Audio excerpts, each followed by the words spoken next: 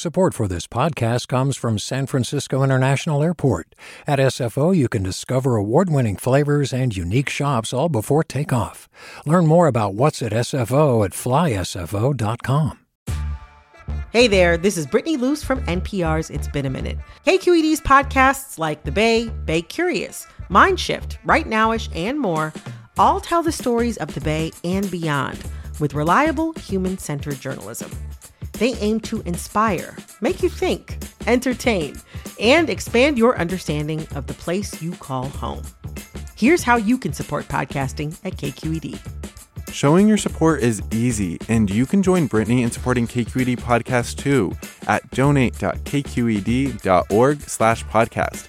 That's donate.kqed.org/podcast. From KQED. This is the California Report. Good morning. I'm Lily Jamali. The number of cases of COVID-19 in our state keeps growing. In just one day, yesterday, California added 1,000 new cases to the tally, bringing the total to more than 7,400. Those are just the ones we know about because of problems with testing. To deal with an expected surge in hospitalizations, Governor Gavin Newsom is creating the California Health Corps, calling on healthcare workers who may have recently retired or are still in school to join the fight against the coronavirus. KQED politics reporter Katie Orr starts us off this morning. The governor estimates California can expand its health workforce by more than 37,000 if enough people sign up to help treat COVID-19 patients. The state has launched a new website, healthcorps.ca.gov, to allow professionals to apply. We are very, very hopeful with this effort that we will see a surge of individuals to be paid and compensated to participate in the workforce and distributed throughout our care delivery system all around the state of California. The state needs doctors, nurses, dentists, and paramedics, to name a few. Newsom has also signed an executive order calling for state licensing boards to temporarily loosen what are known as scope of practice rules, which generally define what specific medical professions are allowed to do. For the California Report, I'm Katie Orr in Sacramento. The effort to boost the state's army of healthcare workers already faces stiff competition from elsewhere. Last week, New York's Governor Andrew Cuomo announced a very similar plan, and nurse Robert Bean from the town of Paradise has been deciding whether to help. Bean lost his home in the 2018 Camp Fire. We spoke by phone yesterday about how he got recruited to head to the U.S. epicenter of this crisis, New York City. Well, evolved organically, and I was actually offered the contract last Friday to come out and work in a hospital, designated hospital and designated unit. So it's already taking root. Do you think you'll do it? I really do. I'm drawn to it for a multitude of reasons. While we still need resources here in California, locally in my community, I just have a draw to it because it's something that draws my attention and curiosity. And what is it that attracts you about New York? I mean, you are putting yourself at some personal risk going there. Walk me through the factors you're considering. You know, I cycled through the campfire first person, lost everything, and I walk away with a changed perspective. I, like anyone else, has changed and evolved from that experience. And it's about communities within communities and that help each other. And so I was drawn to that aspect of it, as well as the idea of the universal language of healthcare, nursing. What we practice can be carried over from one institute to another, and I'm extremely curious about fostering that experience. And Robert, does Governor Newsom's announcement on Monday that California is now following New York's lead and starting a surge healthcare force of its own, does that, give you any pause? Do you think about maybe staying here instead? No. What if I go out there and I gained new perspectives, gain new skill sets, support a critical needs, and I come back with new information, new skill sets? Am I actually reinforce my own skill set as well as support the two communities in a positive, uplifting way? All right, Robert, thank you so much for taking this time with us. Stay in touch. Thank you very much for the invitation. That was registered nurse Robert Bean, who specializes in public health. Tomorrow is the first of the month, which is when rent comes due for many of us, and a lot of renters are wondering what help, if any, is coming their way as the coronavirus pandemic upends the economy and the household budgets of many Californians. All this as we deal with shelter-in-place orders that are lasting longer than anyone ever could have imagined just a few weeks ago. Joining me now are two housing reporters, Anna Scott from partner station KCRW in Los Angeles and Erin Baldassari from KQED in San Francisco. Welcome to you both. Thank you. Hi, thanks for having us. So, guys, a lot of Californians are really worried about tomorrow with the rent coming due, the mortgage moratorium that Governor Newsom announced last week with the big banks. Does that trickle down to tenants in any way? That's really up to property owners. They, if they've heard from their banks that they can defer their mortgage, they could extend that deferment to their tenants, but there's really nothing in the governor's order that requires the landlord to do that, so it's completely voluntary. Yeah, and the California Apartment Association, which is the biggest landlord group in the state, is encouraging its members to work with tenants, not to raise rents right now, not to evict people right now, to work out payment plans. And Erin's exactly right. There's nothing in this agreement that would require landlords to work out these deals, but maybe it'll give them a little more breathing room to follow that advice. So it's really up to tenants to have that conversation with their landlords, just as it's up to the landlords to have that conversation with their banks, it sounds like. Erin, the state announced those eviction protections for renters, but you're hearing from your sources that they're not all that robust.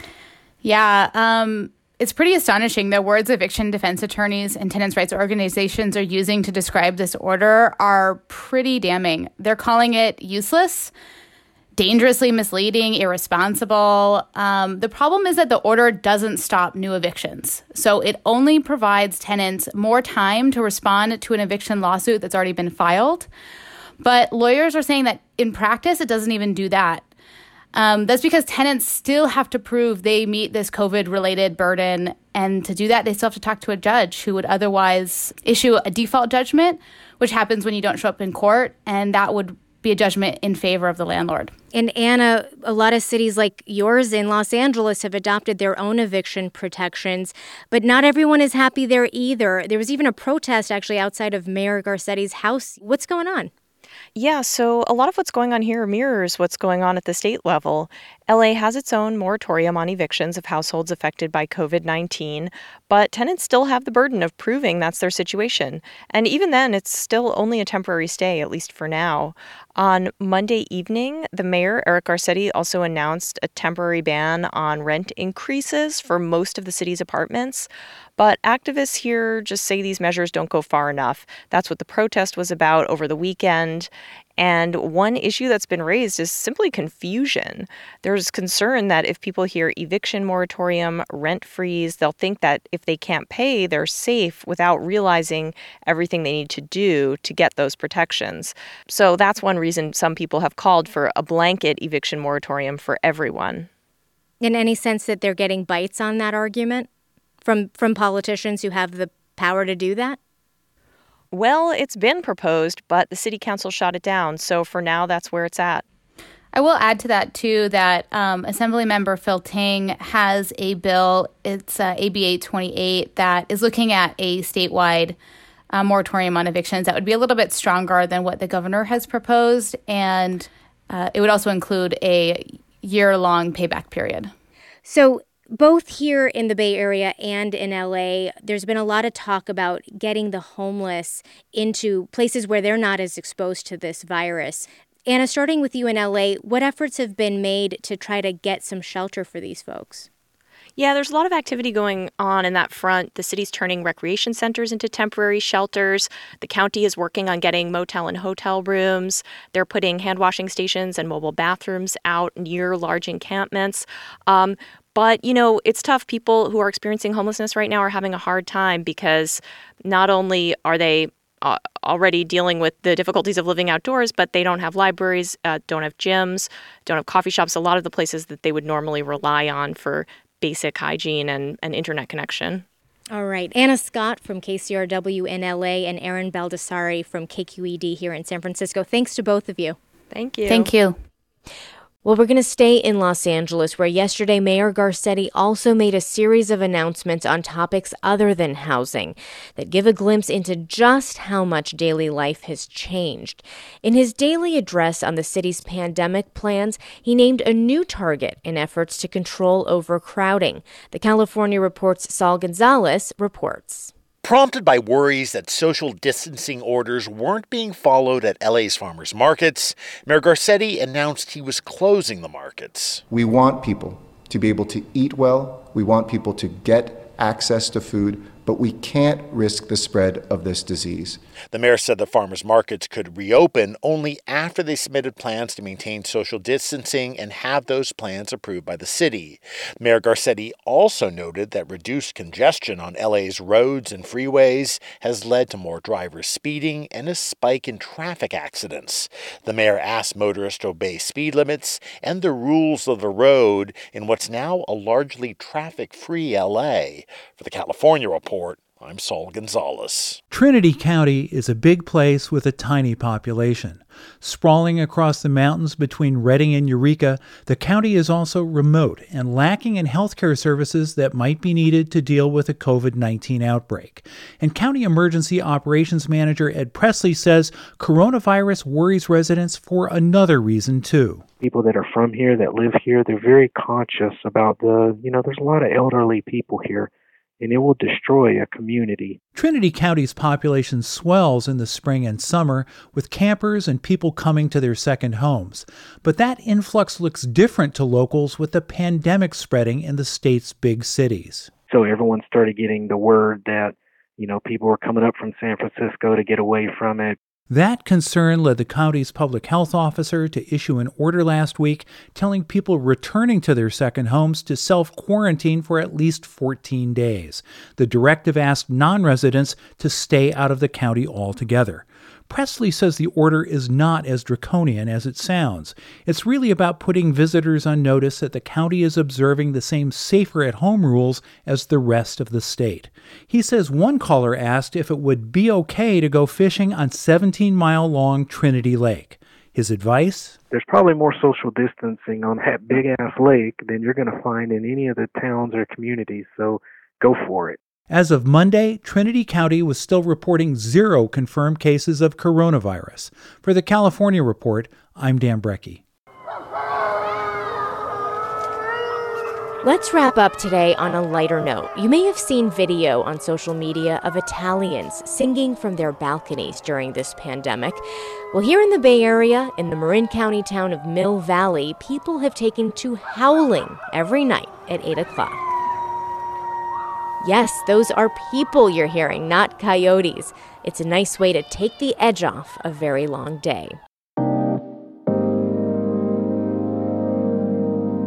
And that is the California Report for this Tuesday, March 31st, a production of KQED Public Radio.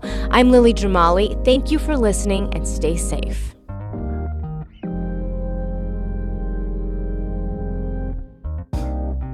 Support for the California Report comes from California Earthquake Authority, offering earthquake insurance to help Californians protect their financial futures. EarthquakeAuthority.com. The California Healthcare Foundation, presenting Trade-Offs, a new podcast that tries to make sense of our costly and complicated healthcare system. Subscriptions at tradeoffs.org or wherever you get your podcasts. And Eric and Wendy Schmidt, whose Fund for Strategic Innovation supports transformative ideas that benefit humanity while protecting the natural world, recognizing through science the interdependence of all living systems. Hi, it's Terry Gross, the host of Fresh Air. We bring you in-depth, long-form interviews with actors, directors, musicians, authors, journalists, and more. Listen to our Peabody Award-winning Fresh Air podcast from WHYY and NPR. Hey, it's Glenn Washington from Snap Judgment. And if you love what you're hearing, and I know you love what you're hearing, please consider becoming a KQED member. You get special access to cool events, behind-the-scenes footage, and so much more. Plus, you'll sleep better at night knowing you did your part for the community you depend upon. It's in you. Please be in it. Visit donate.kqed.org/podcasts to sign up now. That's podcast with an S. Thanks. Hi, I'm Sasha Coca, host of the California Report magazine. Every week, we bring you stories about what connects us in the giant, diverse Golden State. Because what happens in California changes the world. I love this place. We were once seen as like the place to be, California. The land of milk and honey. That's where you go to Sunshine State, but we just have challenges right now. KQED's California Report magazine. New episodes drop every Friday, wherever you get your podcasts.